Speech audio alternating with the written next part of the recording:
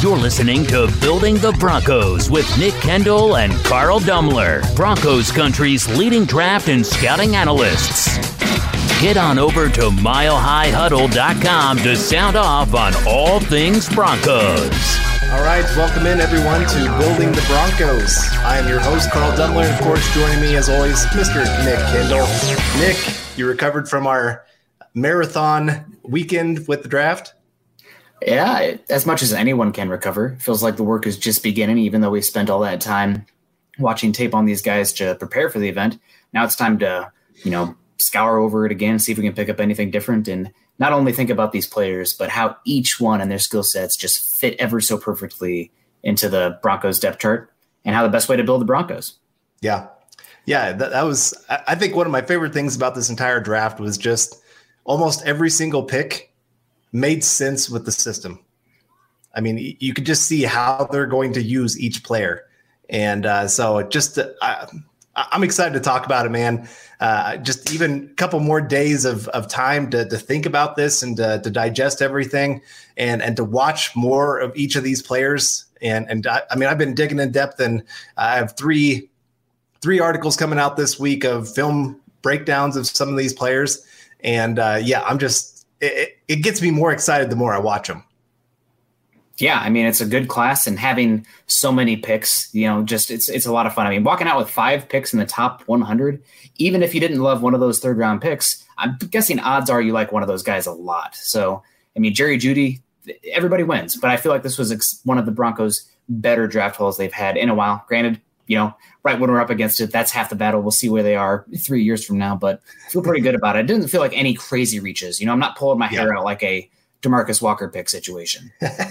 So, yeah, I had somebody ask me today about DeMarcus Walker and my thoughts of his future, and I thought I just said, "Yep, see you later. Good luck." It was probably already over, but yeah. Well, then, the signing of Covington as well, that kind of ended things for him. Absolutely.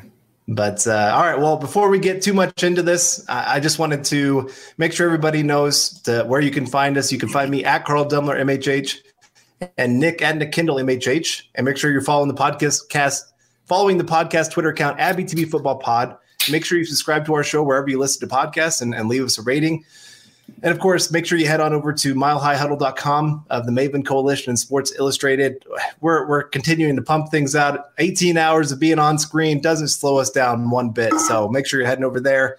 And also know that our podcast is powered by Overtime Media. This is the Overtime Podcast Network. While sports can bring us so much joy, it can also bring us a lot of unwanted stress. And that stress can make it difficult to concentrate, relax, and get decent sleep. Sunday Scaries was launched in 2017 by two best friends and business partners, Bo Schmidt and Mike Sill. They operated a full-service bar with 50 employees and were always exhausted. They tried all kinds of products, but they didn't work. Then they started experimenting with CBD. They loved the effects and regained control of their days and nights, but they wanted better CBD products. So what they did for themselves was specially formulate CBD gummies with vitamins D3 and B12 that were super consumable, easy to take on the go, and effective. Long story short, their specially formulated CBD products and vitamins helped relieve the overwhelming angst they felt on a daily basis. So in July 2017, they named the company Sunday Scaries and began sharing their products with friends and launched their online store at sundayscaries.com. With tens of thousands of customers, monthly subscribers, and a 100% money-back guarantee, Sunday Scaries has always been on a mission to transform a worrisome nation into a chill one. And right now, we have a bonus for you. Get 25% off all products at sundayscaries.com when you use the code OVERTIME. Again, 25% off all products at sundayscaries.com when you use the code OVERTIME. Hey guys, this is Greg Peterson, host of the podcast Hoopin' with Hoops. Despite the fact that college basketball is in the offseason, it's never too early to get a jump start on taking a look at these teams because there is now 357 of them for the upcoming 2020-2021 college basketball season. I'm going to give you guys a deep dive on every last one of them, keep up with all the transfers in college basketball, and so much more. You are able to subscribe to Hoopin' with Hoops on Apple Podcasts, Google Play, Spotify, Stitcher, TuneIn, or wherever you get your podcasts. All right, so the thing we really wanted to talk about today, because, I mean, Nick's been pounding this table for probably 2 years now, if not longer. I think I have scheduled every 72 hours where I have to at least mention somehow the Broncos' speed and offense. Like it's just automatic. I'm a robot. I'm a program at this point. Yeah. And that's just it. The Broncos have been one of the least athletic teams in football probably since 2014. Probably. I mean, you had those years of Peyton Manning, obviously, but they were getting by with Owen Daniels. And I mean, DT was kind of coming down to the end. Emmanuel Sanders was still explosive. I mean, looking back in hindsight, you got to be pretty happy with Emmanuel Sanders' years, but the offense got so much deeper, so much more variety. And as far as the weapons go, it's easy to say probably the most exciting they've been since 2013. Yeah. Oh, for sure. I mean, I'd say that 2013, I mean, they had more proven pieces. And in hindsight, obviously, we can see what they were. And having an MVP quarterback does help too. Who was that again? Yeah, some guy. I feel like he was in law enforcement somehow. Yeah. some city in Nebraska. I don't know. Yeah. But no, it is. It's very exciting. And I really wanted to dig into this because we do have the offensive line truthers. And I'm sure there's a few of you in the comments that are kind of in that way. Give us a little bit here to kind of prove to you why this was the better way to go. Rather than trying to build up the offensive line trench and make it a top 5 unit, the reason that weapons are so important, this is there's real statistics and analysis to really prove why this is the better way for the Broncos to go. And so I listened to somebody earlier today. I won't name who, but he was an offensive line guy and really disappointed the Broncos didn't take anybody, and had said that he talked to, of course, Pete Carroll, of all people. And Pete Carroll had said that he is trying to get the Seahawks back to the 90s offensive styles of really compacting everything together. And since everybody else is trying to spread them out, how about we be the one team that compacts together? Is that the team that took DK Metcalf, signed Philip Dorsett, has Tyler Lockett, all right there with a probably future Hall of Fame quarterback? Well, and they want to take the ball out of his hands? Right. Is that what I'm hearing? That's what you're hearing. And I guess, and I kind of look at it as I watched a few Seahawks games this last year, and there were a lot of times where they did try to run the football early in the game to zero success or minimal success. And then they would start falling behind, and it would kind of like Elway in the 80s. Go win us the game now. Like, we've dug the hole, save us. And Russell Wilson is good enough to save them most of the time. But is that a great model to follow? The Seahawks, who have been a terrible drafting team, talent-wise. I mean, again, if they didn't have Russell Wilson, there's people around the league that are talking about how John Schneider and Pete Carroll would be gone already. Yeah, you make a good point. I mean, the Seahawks, obviously, probably not the model to follow there. And most people agree that the Broncos killed it. I mean, you can't fix every single need in the draft in one cycle with all the needs the Broncos have. I mean, a lot of it's going to depend on how good Drew Lock is, and it's probably unfortunate because every single piece I'm going to write in regards to the offense is going to end, they'll go as far as Drew Lock can take them. Because even if you have the tackle issue, let's say they went heavy offensive line this year and didn't have offensive or weapons, etc., then it's still going to come down to Drew Lock in some way. I just feel like in today's NFL, what we know about the spreading these players out and creating explosive offensive plays, if you can get playmakers, especially in a draft like this where there's playmakers galore in the top 50, then you take them and you can spread teams out, and even a simple pass can be an explosive play. Right. So, I mean, we saw it with the Chiefs. We've seen it with the Eagles, really tried hard to do it. So, again, it's empowering Drew Lock. It's giving him the means to succeed, and now it's on him. So the clock for Drew Lock started after the draft concluded. Right. It did. But again, when you empower him that way, when you show, hey, we believe in you, it's amazing what happens. My wife today texts me. Maybe she doesn't want me saying this on air, but she just said, hey, I just realized lately I haven't been doing the best at being, that positive reinforcement to my kid. And she's like, I just need to make sure, just everything that's going on, everybody's kind of getting a little on edge, and it's taking a toll on all of us. And so she was just kind of like, I need to get more towards that. Well, to me, like, this is the biggest sign of positivity towards a player that I've ever seen, of pretty much saying, you are our guy. And we are going to do everything possible to make sure you have everything you need to win. And it just amazes me how many teams will not do this. They go and spend a high pick on a draft pick or on a quarterback and then do nothing to empower them, do nothing to help them. Then wonder why they bust. Right, exactly. and so for the Broncos to come in here and just really say, this is our guy. We're going to have one of the most explosive offenses in football, some of the best mismatched players in all of football. It just is amazing to see. And it's so, not just the pass game. It's also the run game. Right. And we were talking about it before we got started here. It's all about playing the box. It's really simple, honestly. You pick the mismatch before the snap, and it's a numbers game. So let's say they're going dime because you're running out there with Fant, Hamler, Judy, and Sutton. Well, guess what? Then you run inside zone to Gordon or Lindsey for 10 yards a pop, and then they have to adjust to that. So just really putting the defense in a bind, that is so key. And I think hats off to Fangio. A lot of people are talking about Vic Fangio coming in, needing to draft guys to implement his defense. Well, it's the yin to John Elway's yang, because John came in evaluating, he's an offensive guy. He's going to pick good quarterbacks, offensive players. Not the case. John Elway came in and he did a really good job of identifying defensive talent.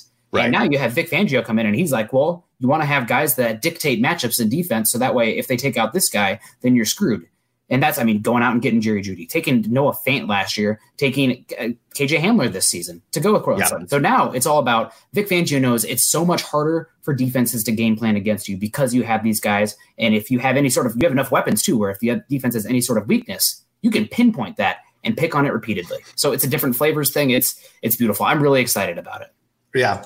Well, Dylan's, I think he's pretty excited about it here too. Thank you, Dylan, for your super chat. I know a lot of fans like Tim Patrick, but I'm not shedding any tears if one of these rookies pushes him off the roster, including Tyree. And that's football. Yeah, it is. You're always looking to upgrade every position on the field. It doesn't matter if you have, look at the Broncos going from Von Miller and still taking another great player for the position, because they knew they needed to upgrade it even more to have greater depth, to have greater players at every position on that defensive line. And so, for the wide receiver position, like Tim Patrick, he made some great plays last year. That Houston game obviously sticks out of him making a couple catches down the field, but he is a replaceable level player.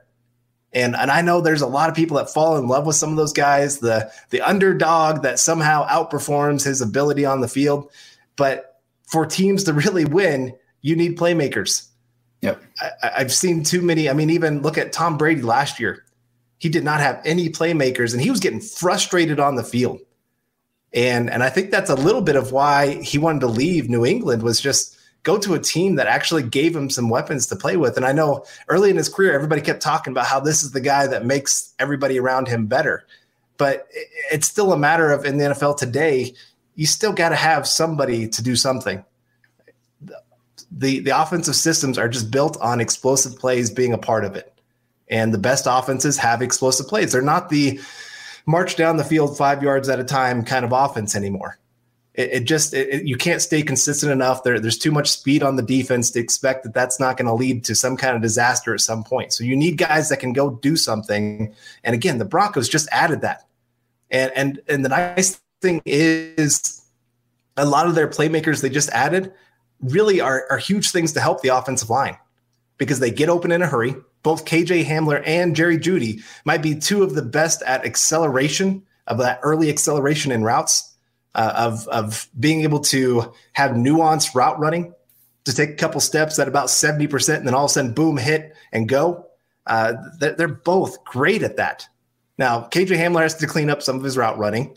He takes a few false steps here and there, but what college player doesn't other than Jerry Jeudy?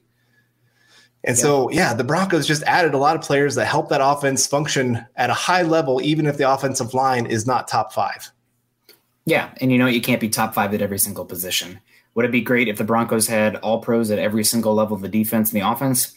Duh. That's kind of what you do on Madden when you're editing the rosters and whatnot, just blowing teams out or building a super team. That's not the case in the NFL. It's a little too even here. But, now you have a guy like we saw last year.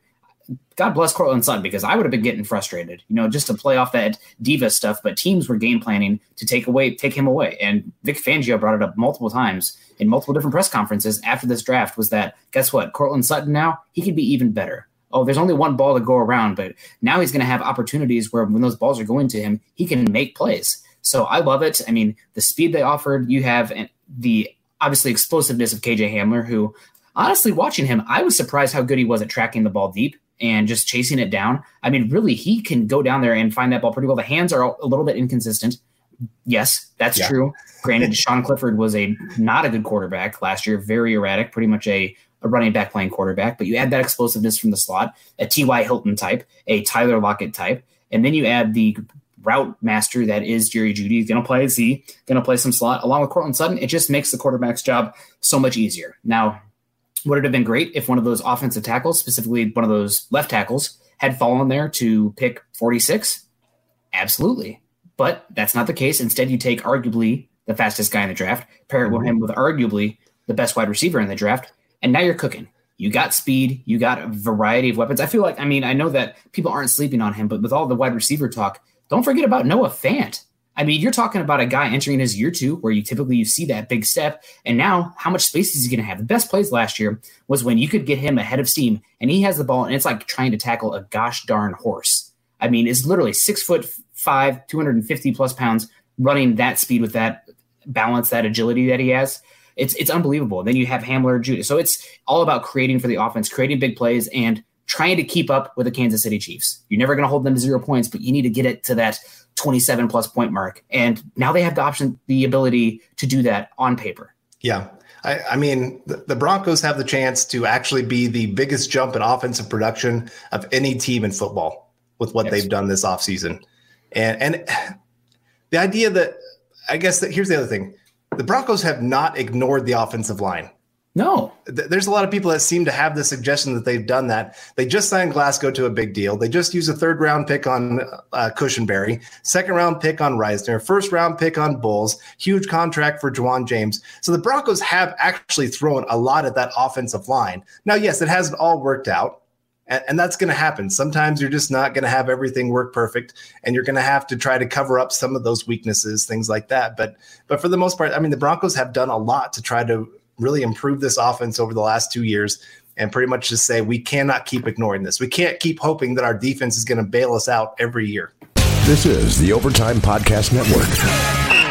Hey guys, Greg Peterson here with the Baseball Betting Podcast. As we know, the MLB season is back in our lives. It's going to be a 60-game sprint unlike anything that we've ever seen before, and I'm going to be giving you picks every single day, 7 days a week with Major League Baseball. We're also going to be keeping up with the KBO as well. If you like baseball and you like being able to make some money, subscribe to the Baseball Betting Podcast with Greg Peterson on Apple Podcasts, Google Play, Spotify, Stitcher, TuneIn, or wherever you get your podcasts. That's absolutely correct. So thank you guys for joining us today. Obviously, this is Building the Broncos. We were with you this weekend, Thursday, Friday, and Saturday, pretty much the entire time to talk the NFL draft. We're here again, and really appreciate you guys that have been with us from the beginning and anybody who's a new listener here. So we should get some of these super chats here, Carl, if you can get to that. Oh, obviously, Stu McPeak, as Chad says, one of the MVPs of the podcast. All three really appreciate you. Thank you again for what we were saying there and just how much work and really, I mean, we're talking out there. We would be doing it either way, but the fact that anybody is out there, talking with us, it makes it that much more special and important to us. So really appreciate you guys. Yeah, I was going to say, the funny thing is the last couple of years, our group of guys have actually been we've been meeting on draft day and discussing like the entire draft as we went. So it's just a matter of we put ourselves on a screen this year.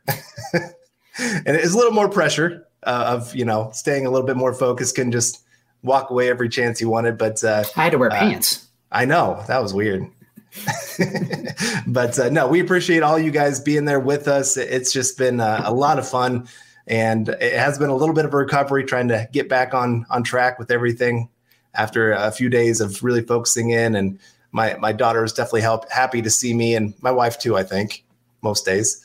But to be answered Dylan's question about obviously he had the super chat coming in here. Thank you, Dylan. But about Tim Patrick with Tyree Cleveland.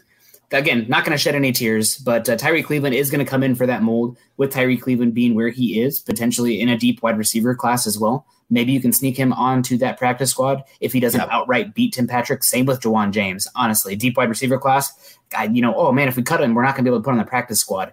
I think you're probably going to be able to put some of these guys on the back end on the practice squad. Yeah. So that's what I'm looking for. And if Tyreek comes and beats Tim Patrick, God bless him. That's incredible because he's cheaper. He's under control for 4 more years. And as good as Tim Patrick is, he's not really a difference maker.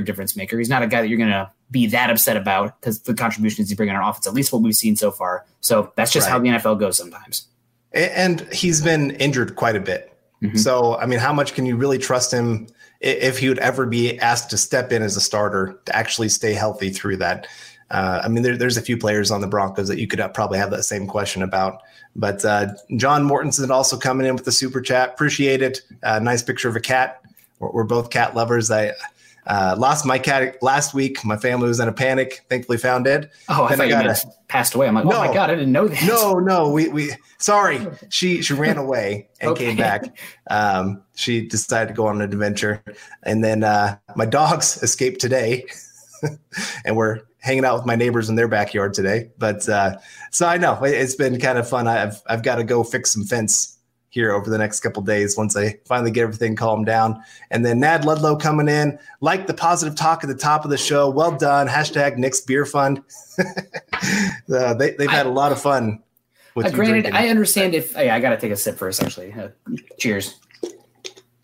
Anyway, I can't understand being upset coming out of the draft because the Broncos got so much better. They took advantage of one of the best wide receiver groups we've seen in years, and they had a need for more than one wide receiver. Now, were you going to get an offensive tackle that would have actually been better than Bowles at pick 46? I mean, some of the NFL media people, whatnot, we were bamboozled. Josh Jones, he's going to be the 5th tackle off the board, not taken until the 3rd round. Ezra Cleveland fallen. If Cleveland trades back, he's going to be maybe taken at 15 or 20. Not taken until the end of the 2nd round. So I think there really was a differentiated tier for those offensive tackles this year. And once you missed out on those ones in that 1st round, it was over. So I think maybe John, any of those wide receivers, but he still wanted to get faster. Jerry Jeudy's fast, but now you have 2 fast guys along with Sutton and Fant. So it's really just building on a strength, amplifying it. And also it's like doubling down. You needed wide receiver help. Well, gosh darn, here's 2 of the better ones in the class. So now one of them's going to hit. Both of them, I think, are going to hit, honestly. But one of them is going to hit. Why wouldn't you take advantage of the biggest strength of the draft? I mean, when they're talking about this being, exactly. It makes complete sense. And I mean, most people were talking about taking at least 2 in the top 3 rounds. Well, the Broncos it's just a matter of how you look at it. There's a lot of people that wanted Lloyd Cushenberry at 46. But let's say they took Cushenberry at 46 and then KJ Hamler in the 3rd round. Would people be complaining as much, or they'd be like, oh my gosh, they just blew this out of the water? So it's just a matter of, I know a lot of people had different rankings on how the media was supposed to be doing it, but NFL teams have different rankings a lot of times. There's some players that are the same, obviously, but after you get past the 1st round, most of the time their rankings dramatically are different on a lot of players. And here, talking about KJ Hamler, Max Power coming in with a super chat. Hi guys, who are your comps for KJ Hamler? Am I crazy to see a bit of a manual in him? I mean, he's going out there and making big explosive plays down the field with a little smaller guy I think his hands aren't great, but it's not because he can't extend. There's some plays out there where he's extending and making some plays despite the small catch radius. Bigger hands, not the weakest guy. So I can see some of that. But the guys that I compare him to, again, some people are comparing him to Tavon Austin or Isaiah McKenzie. I think he's more explosive than that. I think he's got different gears. Where he can kind of, if the ball's a little deep from him, he can kick it into an extra gear. And that's something, honestly, I didn't see as much with Ruggs. I feel like Ruggs was just 0 to 100 instantly. Where Hamler, I think, can do a little bit more of a nuance. I mean, there was that play against Iowa in the flat where he made like 5 guys miss and then run for 10 yards.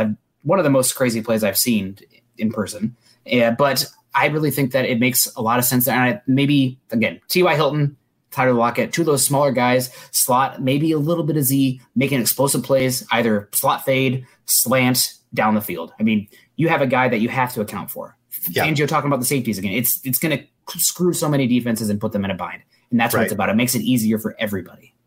Right. And you said it earlier, just like you said, that nuanced route running, that shows an advancement beyond a lot of those guys when they were coming out of that Tavon Austin, where he was athletically gifted, but he was out of control a lot of the time when he was in college. And then when he came to the NFL, there was just such a huge adjustment where it wasn't just, I'm going to out athlete everyone.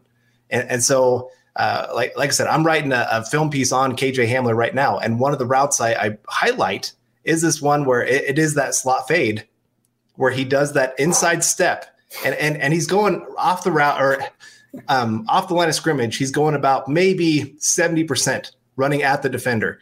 And then he takes one step inside, gets him to turn that hip just a little bit, and then boom. And then he hits that accelerator, and the camera couldn't even keep up with him. There's a phrase for that.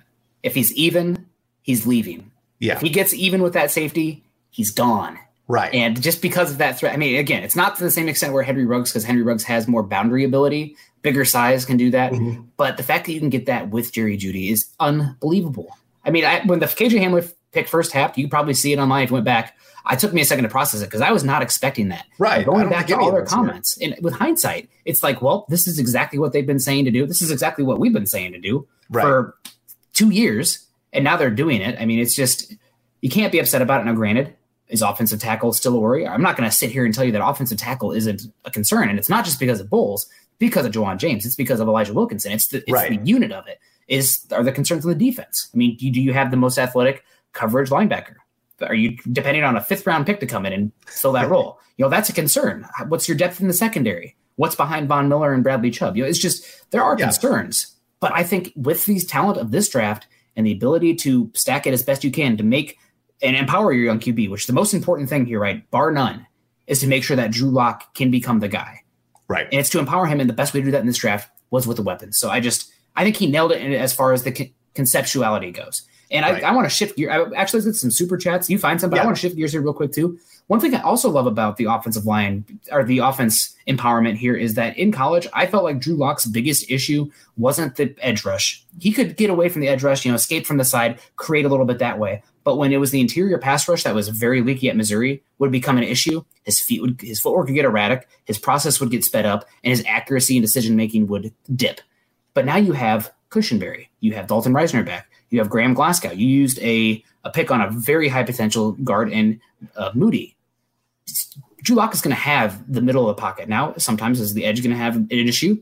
Yes, it's going to happen. Sometimes it's going to happen in the middle too. But I think because of that, he can keep his pocket clean. He can step up, make some plays because of the athleticism, spread guys out, and just go out there and be a playmaker. He's not a point guard. He's a playmaker. So I think it makes so much sense. And I'm over the moon. It worked out. It went about as good as it possibly could have gone. Yeah. All right. Well, John Mortensen coming in with another super chat here. I understand everybody we got, but why an undrafted free agent running back? Few things here. One, you need extra guys just for the offseason. You're not going to have all of these guys obviously making the final 53-man roster. Absolutely. And also, I mean, Freeman, he's not that great. I know there's some people that love him, but so far he's been a jag and just another guy. And he's very replaceable. So getting another guy that's explosive, that can help in the run game, pass game, whatever, it makes a lot of sense. So I don't think this is a bad decision for them to bring in another guy. That they're going to need probably 5-6 guys at the running back position to start the season. I mean, well, not the regular season, preseason. If we have a preseason, we'll see about that. Gosh, I hope so. Yeah. How could you go with the first time we've had a young, exciting quarterback and all these weapons and then have nothing? I know. Fates do not do that to us. We need it. Yeah. We need it. Right. And then Terry Randall coming in here with the super chat. Hashtag state of being, hashtag Nick's Beer Fund. Thank you very much, Terry. Appreciate seeing you all through the weekend at the draft. And Nick's liver doesn't appreciate you, but I do. Yeah. It was only 17 hours, right? We cheated the last day. We did coffee. Yeah, we did a lot of coffee. Needed it.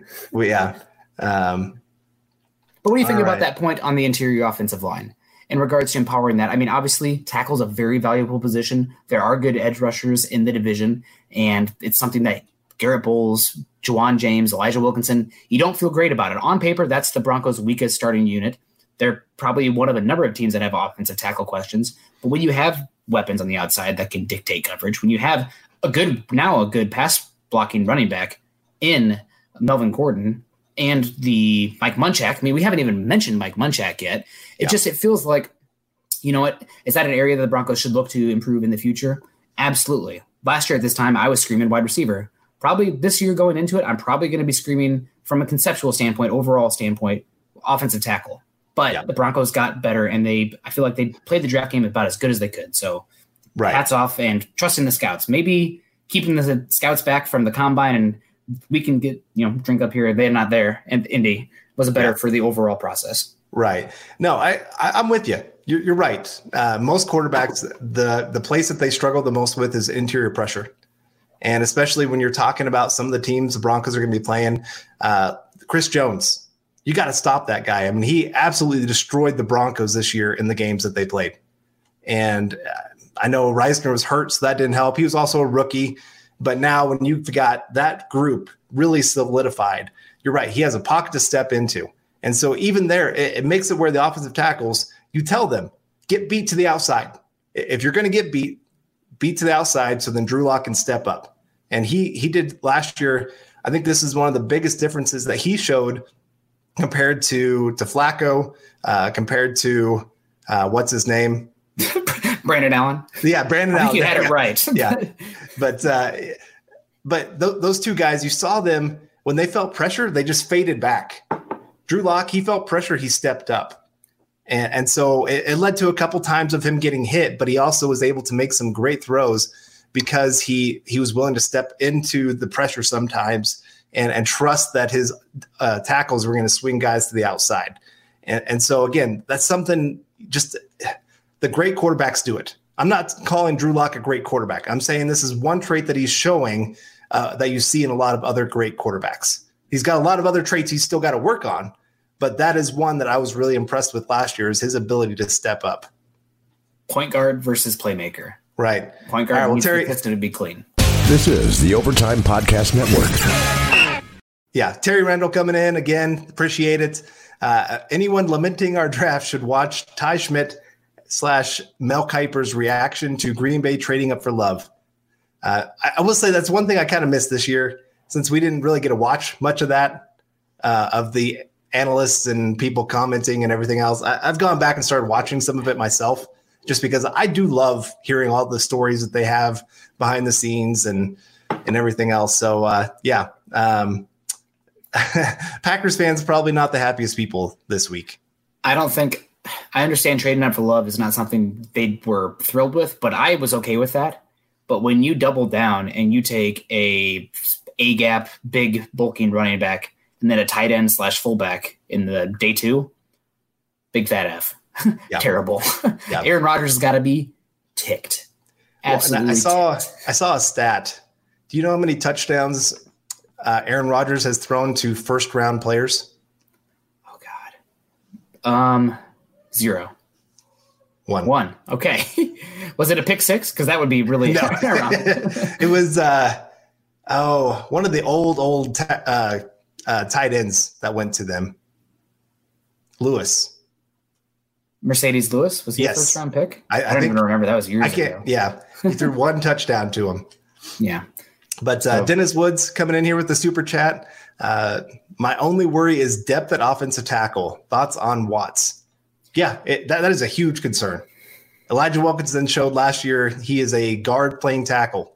And if he is still the backup swing tackle, that's not a good sign, especially when I don't trust that James is going to stay healthy all year. So probably good chance Wilkinson probably does play at some point. So it's definitely a concern. Do you have any thoughts on Watts? I have no thoughts on Watts besides I think he was the one with that absolutely sad edit of him in a Broncos uniform where he had like gray pants and then a face mask that didn't match. They clowned him. He's never going to be able to live that down. Family barbecues from years to come. They're going to have that picture up. If I was a sibling, I'd have that picture framed and put up somewhere. But no thoughts on Watts. Honestly, with some of those lower tier UDFAs, once they start to actually play because their film is so hard to find. Once they start to play in camp and whatnot or scrimmages, preseason games, then I can start to develop an opinion on them. But nothing on Watts right now other than a hope and a prayer at offensive tackle and probably a guy that, one of the many faceless guys' names that we don't remember anymore. But we'll see. You never know. He's going to get a shot. All right, Jeff Green, I thought this is a really nice comment here. First time in years, it feels like we have the right coaches, the right quarterback, and finally all the right weapons. Very exciting. And that's the other thing for me. This is the first time, we talked about it a lot on our draft podcast of how much we trust these coaches. to actually coach up players. Fangio, I mean, he's one of them that's making some of these decisions on the draft, obviously. And if he's telling, hey, I've got the defense, don't worry about it. You get me some of these players. And I mean, they brought in some players for the defense, obviously in free agency. Instant impact. They traded picks for AJ Boye and Jarrell Casey. Might as well think of that as a 4th round pick and a 7th round pick. Now, how do you feel about the offense defense balance? Right. Pretty good. I mean, so again, no perfect rosters. And the biggest thing is going to come down to how good Locke is. 5 games, we saw flashes. Is he the guy? If he can really take the step and solidify this offense, then giddy up, because not only next year will be fun, but the next 2 years, 3 years, whatever they do for the rookie contract before he gets a mega contract. And then we'll have a whole different discussion at that point. That's best case scenario. So, we'll see. And a point I want to come back to also is, while we really gas up this any draft class, a lot of the picks are not going to be huge contributors for a year or two. I mean, you even go back and look at Draymond Jones last year, early 3rd round pick, defensive pass rusher, had flashes, but a rotational player. And that's probably what you're going to get this year from a Michael Ojemudia, from an Albert Obuekenan, from a McTelvin Ajin. So you need to not put so much impact or immediate impact expectations on an offensive or any sort of draft class, especially outside the first 2 rounds, but more of the next few seasons. And we're starting to stack these draft classes. So really I want to reiterate that, feeling good about it. Yeah, no, I'm with you.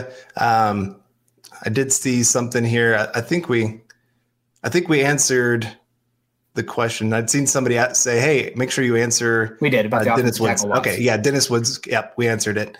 And then something else that I saw on here that they were talking about is the tight end position. This is something you and I and our group had talked about earlier today quite a bit, and really through the draft process of just the Broncos taking Albert O, however you want to. Okuwebenam. There we go. Okuwebenam. Yeah. Okuwebenam. Okay. I'll get there. We got a while. He's got here 4 years, hopefully. That was an interesting pick. And I don't question it from a talent standpoint. He's got talent. He's got some ability. He's obviously got a connection with Drew Lock. It's just a matter of who's on the field. You can only have 5 actual skill position players on the field. Yeah. And so, of course, you want Cortland Sutton on the field. Mm-hmm. You want Jerry Jeudy on the field. Mm-hmm. I would say you want KJ Hamler on the field. Just use a 2nd round pick on him for most situations. I think maybe around the red zone, there might be some plays where you take him out.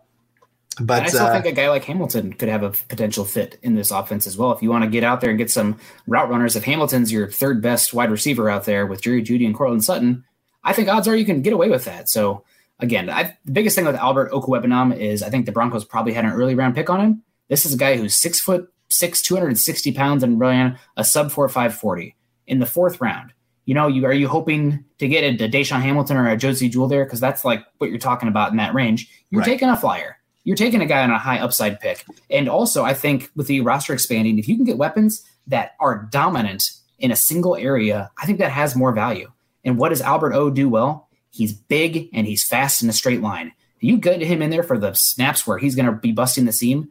If that's all he does and he does it at a good level, there's extreme value to that. So yeah. I don't hate that pick too much. And also, I mean, how are they going to utilize these guys? We'll see. I mean, Shermer might have to be versatile, but we don't know yet how the pecking order is going to be. But I don't hate that pick at all. Yeah, I don't hate the pick. I want to see how they're going to use everybody. That's my main thing. He was the one pick that I sat there and said, I don't see the clearest picture of what they're planning here. Just because, I mean, you take Noah Fant last year, obviously. Shermer, everywhere he's gone, he's not really been big on the 2 tight end sets. Usually they get about 30% of the snaps, the number 2 tight end. So there's still snaps to be had. And a talent like Albert O, where he can come in, make some really big plays for you, that makes sense. If they're still wanting to be that explosive offense, you're just adding explosion on explosion. But it's still, when there's a couple other positions and players that I really liked. I mean, but again, if that's my biggest complaint, that's a pretty good draft. Day 3.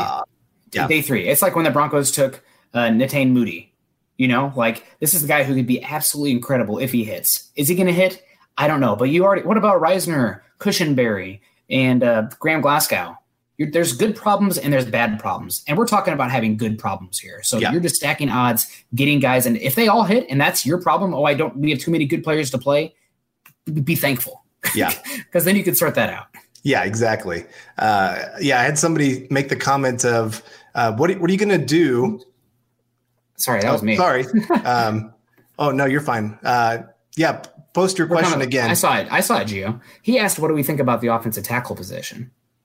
Oh, okay. I mean, it's still weak. If we're talking about weakest position on the team, it's probably up there, especially Juwan James when he's healthy is a great right tackle. I mean, I put him top 10 right tackles in football, but it's just a matter of we don't know if he's going to be healthy. Garrett Bowles, the big question is he the same guy from the last 5 games, or is he the same guy that is all over the place? We never know exactly what we're getting kind of guy. That's always the big question with him. And so you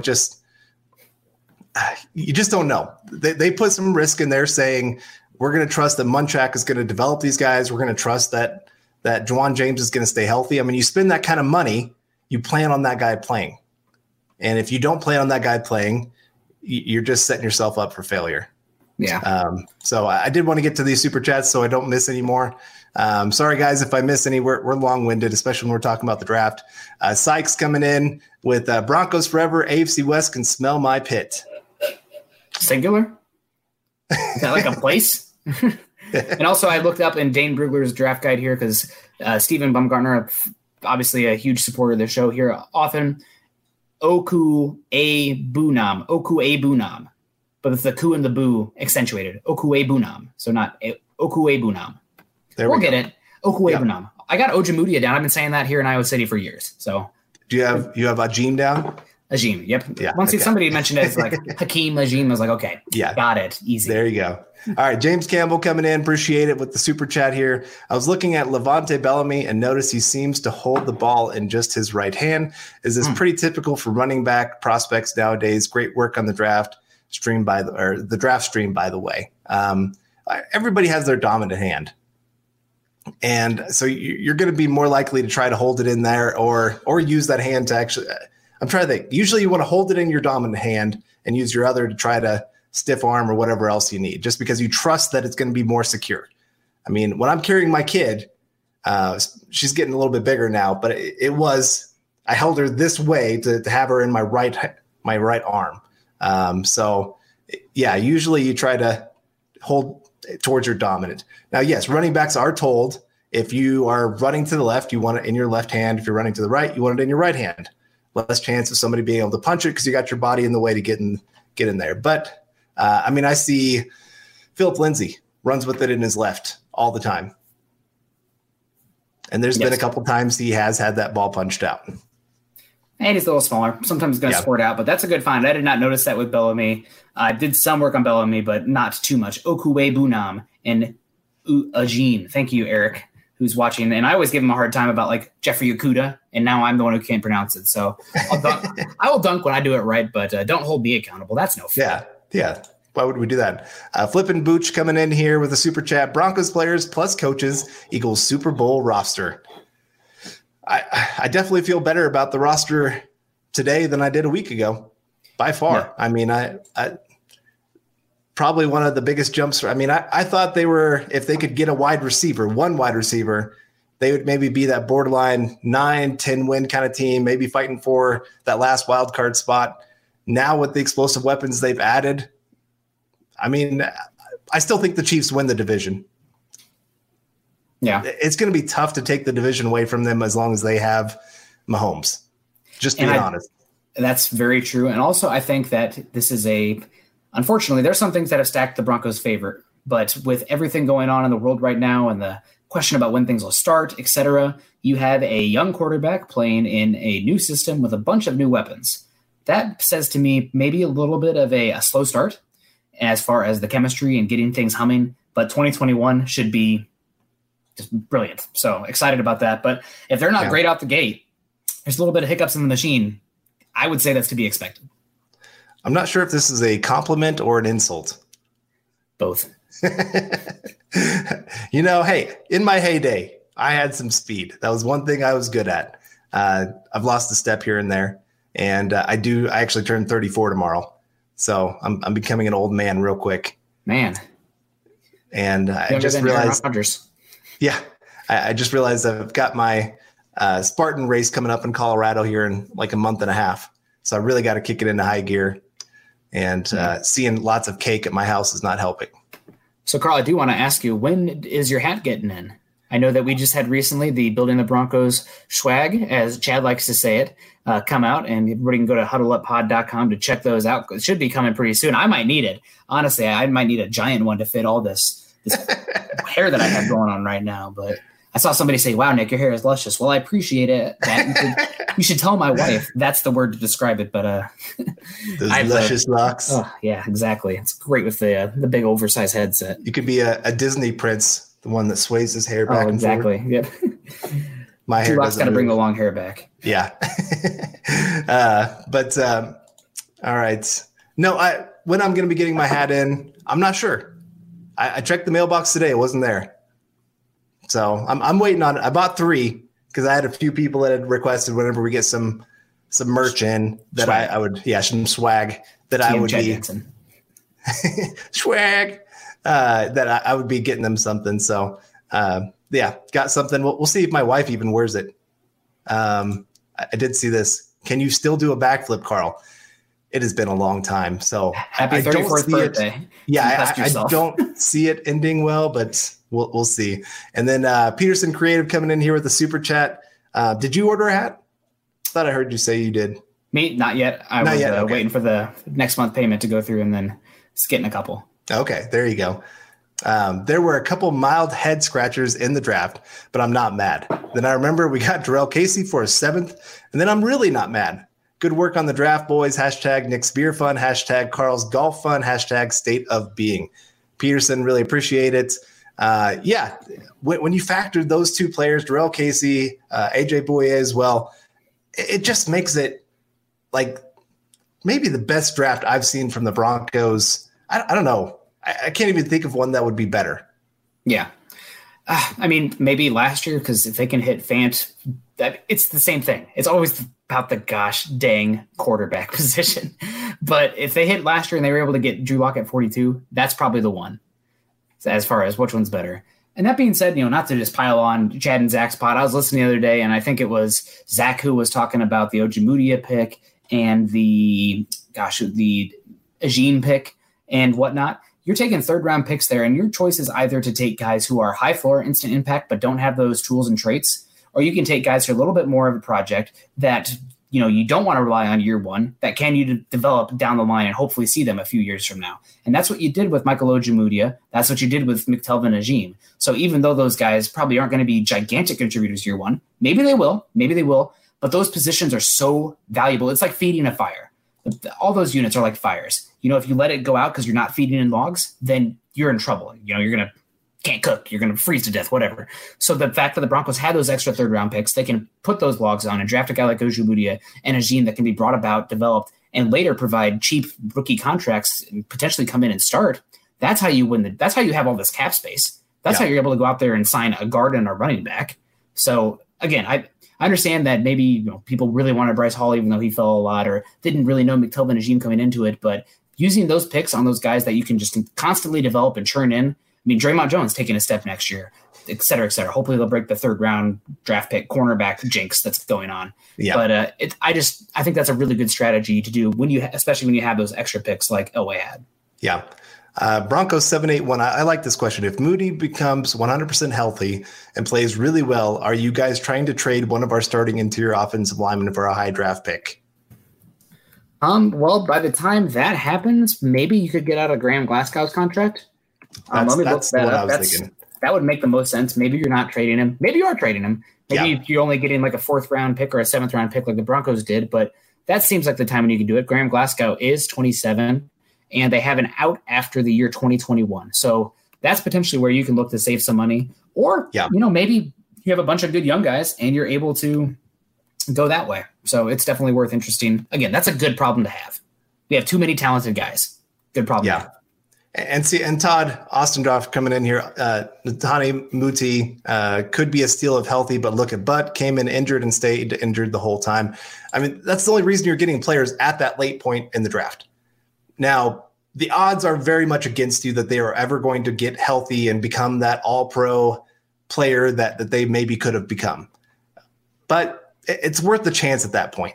It's a sixth-round pick. Right. How many sixth-round picks usually make your roster? Not many. Seventh-round picks, even worse. I mean, you're just hoping that person can maybe turn into a special teams player for you, and that's about it. So getting him at that point when he is maybe first, second-round talent, it's worth it at that point. And also just, getting back to that question, Glasgow's the guy I'd probably be looking to trade just because you want to keep things young. You want to keep things going in the right direction. And thank you for helping me keep some of those going. I miss every once in a while. The $2 ones are kind of weird.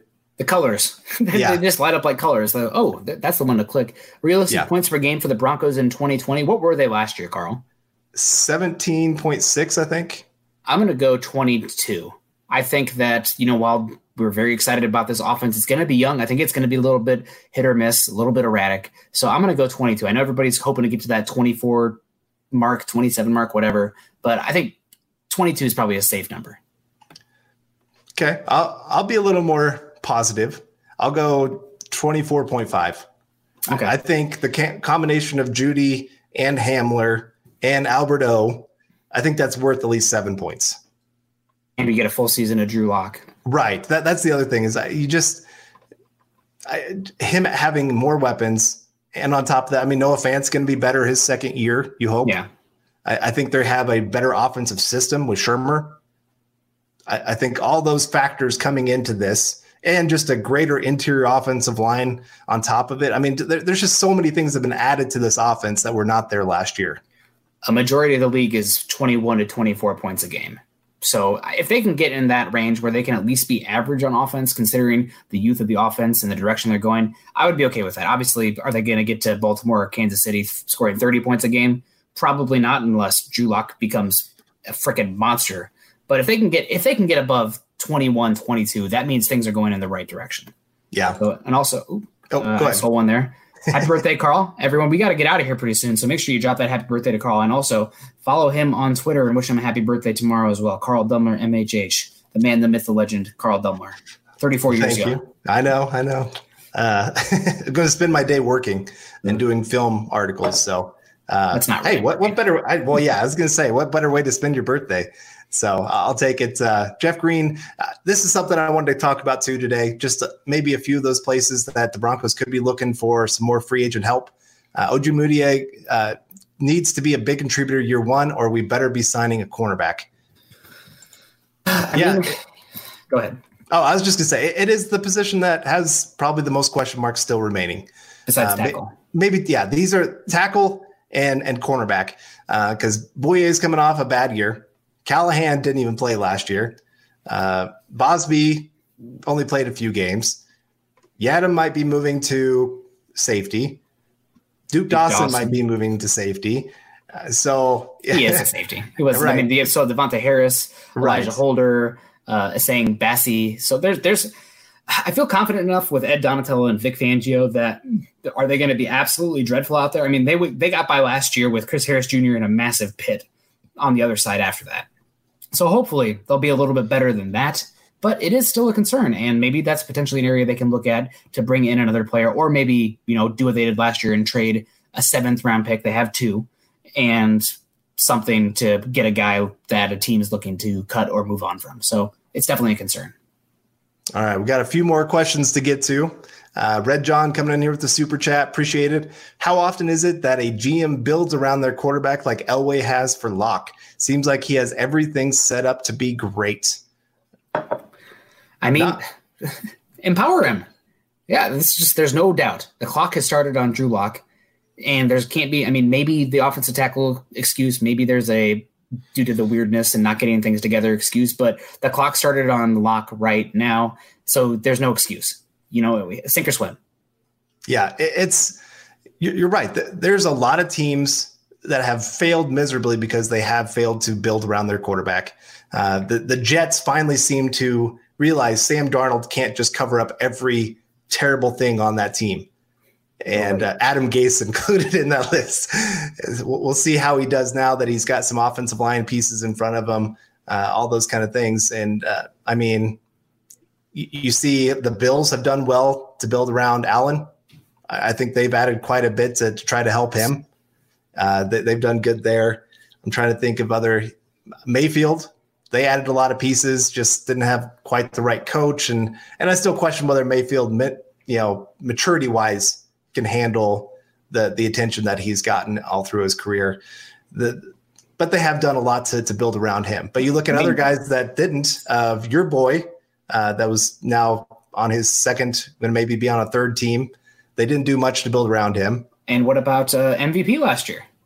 Lamar Jackson. I mean, they went out there. They got the kind of Hollywood Brown of the KJ Hamler mold there. Went out there and paid that running back. So there's some similarities there. And Kyler Murray. You go out there and get DeAndre Hopkins. Still use resources to bring in weapons around him. So, again, good job, Elway, and having some self-awareness there that what they were doing there compared to what they were seeing in Kansas City and why Kansas City was working was not enough to get it done, and they needed to help him. Otherwise, he was going to fail, and they need him to not fail.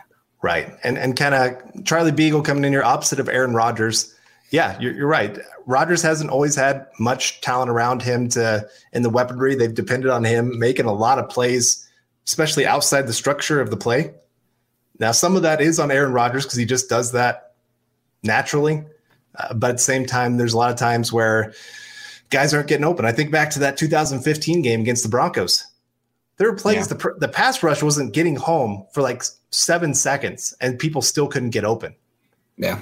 And so then Black Knight coming in here, kind of following this up. What do you think about the Rodgers rumors? If Locke goes down for the season, no reason to piss away the season. Do you trade a pick for him? I would be interested, but I can't imagine that you'd be able to you'd be able to pay what the Packers would demand, and you'd be willing to pay what the Packers would demand, because when you're bringing in a quarterback of all positions in midseason, that means that you're a whole new offense, a whole new chemistry thing, et cetera, et cetera. I mean, how many midseason trades of a quarterback can you get and it's going to work efficiently? That's just not the case. It's not like trading a wide receiver where still they have to learn the playbook, but the quarterback is the pivot man for everything. So if there's going to be any trade like that, it's going to happen during the offseason. And that would mean that, unfortunately, Locke failed this season. So possibility, I guess maybe next season they will roll with Aaron Rodgers this season. But we're going to put that off for now. We're going to assume Locke is going to kill it this year.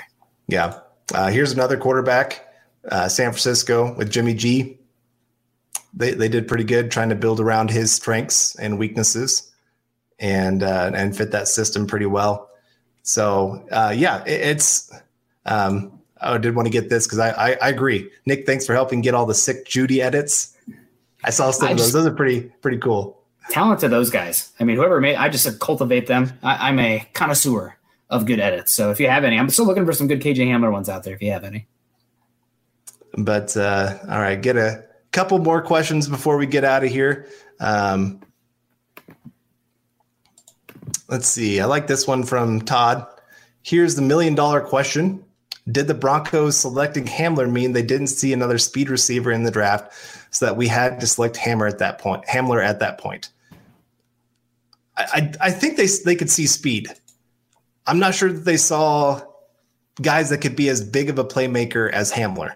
Something to keep in mind is there's this guy that plays for the Giants that just played for Pat Shurmur not too long ago that was from Penn State. They have a certain running back. He does not hold the record for most all-purpose yards as a freshman. KJ Hamler does. And because he was their punt return, kick return, receiver, he would do sweep plays. I mean, he did a little bit of everything. And that's why you like his game, where he's not just a speed guy. He's not just hey, you run down the field as fast as you can and just take the top off of defense. He can do a lot more than that. Some of his best plays, you sent me like 11-minute highlight video. Well, the nice thing is, like the highlights are very varied on how he scores touchdowns, how he makes plays. And so that's the same play over and over again. Right, exactly. And so that's why I like him. It's kind of like, well, another running back the Broncos drafted, Tyree Cleveland. all of his highlights are him running deep. There's very few other plays that he makes, which is, I mean, it's a great element to have, but it just limits what you can do with a player. Where KJ Hamler, again, this is why he's a 2nd-round talent, not a 7th-round talent, because he has so much more to offer the offense. Yeah. Good point. So, I mean, overall, I guess the take-home message here, Elway saw the Houston Texans, saw the Baltimore Ravens, saw the Kansas City Chiefs, and yes, all these teams have exciting young quarterbacks, but you know what these teams have done that all these other quarterbacks that have failed did not do? They surrounded their quarterback with a scheme that worked with them. They improved the offensive line, and they added a bunch of multi-dimensional weapons, guys who win in different ways. And Elway went out there, took advantage of the draft class this year, added the route dynamo in Jerry Jeudy, who, I mean, instant impact. You want to talk about a guy who can come in year one. The only concern I have is, maybe Drew Lock and him cannot work so much as a typical offseason where the route running and the chemistry is going to be more important. But still, he's going to come in. He's going to run those routes. Drew Lock is going to find him. Remember Deshaun Hamilton getting open because Cortland Sutton was drawing stuff last year, and Deshaun Hamilton's a route runner? Now imagine that being Jerry Jeudy. It's just so much better. So that's Elway wanted to get faster. He said it multiple times. He went out there and used multiple resources to do it. And guess what? The Broncos are faster, more explosive. Yeah. Drew Lock's happy. I'm happy. All right. We got another super chat here from Marshall coming in. Really appreciate it. Who's your top receivers in the AFC West as of now? Well, Tyreek Hill, top guy. I mean, as much as I hate to say that, he is. Cortland Sutton's number 2. Yep. Keenan Allen, probably number 3. The guy that you don't like is probably number 4, just until we see it from Jerry Jeudy. I'm sorry to say that. I think it's probably Mike Williams is number 4 for now. I mean, you're going to argue that it's going to be Jerry Jeudy, but I just can't say that until we see him. Right. He's proven it on the field. I mean, he's made some plays. Not a ton of plays, but he's made some. So yeah. I've got to give him some credit there. Nobody on the Raiders because, again, Henry Ruggs hasn't proven anything on the field. There's no other receiver that they have. Yeah. Chiefs, Sammy Watkins, maybe. I would take Jerry Jeudy before Watkins. Oh gosh, I think you could take Jerry Jeudy before Mike Williams as well. If you really wanted to, you could twist my arm a little bit. What about Mecole? I'm taking Jerry Jeudy before Mecole Hardman. Okay. And I'm taking Henry Ruggs before Mecole Hardman. Okay. So I don't disagree. Broncos have 2 of the top 4. That's what I'm just talking myself into. KJ Hamler, number 8. Let's go. Okay. I am Supreme coming in here with the super chat. Broncos have a top 5 interior O-line by adding Kush. I mean, they have the potential.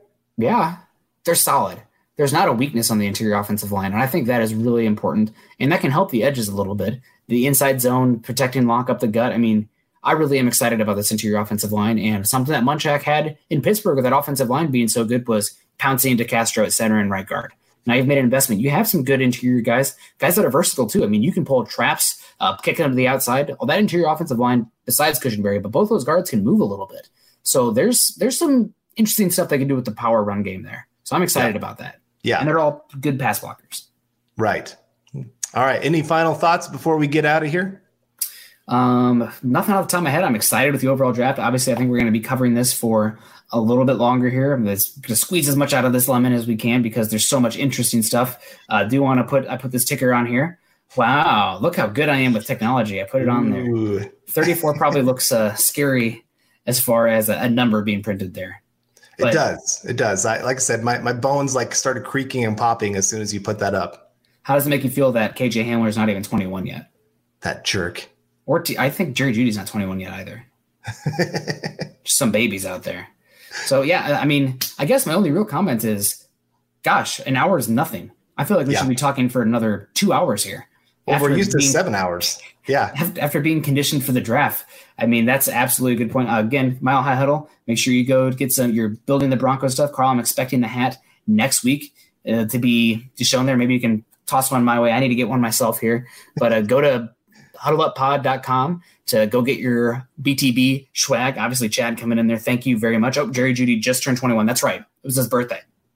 So There you go. But thank you guys so much. We really appreciate you. Obviously, we got a long off season ahead of us, but we're still going to be coming here talking Denver Broncos with you, future needs, how all these guys are going to fit together. We're going to be able to talk very specific. I mean, we're just touching the surface here. We're going to be going a mile deep. I know we're not the Dove Valley deep divers, but we're building the Broncos. So we're going to put it all together and figure out the best way to put these puzzle pieces together to knock down those Kansas City Chiefs and beat the lowly I guess the lowly Raiders as well. But anything, Carl, what are your birthday plans tomorrow? You said you're going to work a little bit. Give us the listeners what it's something going to go on. You going to have a little drink? Oh, well, of course. Got to have something. I'm sure my dad wants to grab a beer at some point. He's in my circle of social distance people. He's been there. So wife's going to cook me supper. Not sure what she's cooking. The daughter probably wants to play some games at some point. Probably go for a walk with the dogs. Pretty simple. Unfortunately, with everything that's going on, it's hard to do too much party wise. Otherwise just kind of relax a little bit, watch some football, get excited about our picks here. I saw a question earlier about who do you double on this offense? That's a good question. Nobody. We'll be coming. Let me play some games of Madden first, and I will get to you whichever one works the best. Honestly, I'm just going to be calling slot fades and throwing it up the Hamler or Fant up the seam.